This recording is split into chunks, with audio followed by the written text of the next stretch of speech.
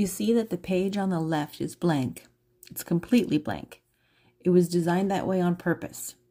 Do you want it to have a border or some structure? Go ahead and create that. Do you want the page to have color? Go for it. This blank page is on the left side of the book on purpose. Your left eye sends information to the right brain, and that side of your brain is geared toward artistic and imaginative things. It's creative, intuitive, and maybe more dreamy and emotional.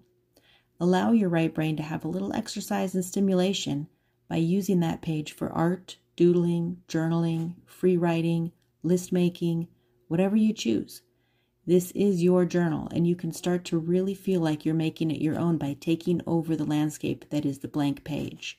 Like a pioneer, you get to decide how to use the land you've just claimed.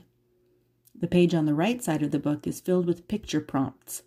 We're calling this the action page, and we'll go through this in detail bit by bit in the days to come. Your right eye connects to the left side of the brain, which is more logical and oriented a bit toward tasks, time, and language.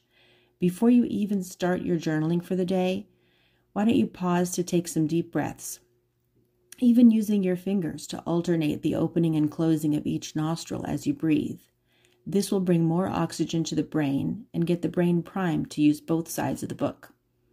For today, simply get used to the left page and decide how you'd like to use it.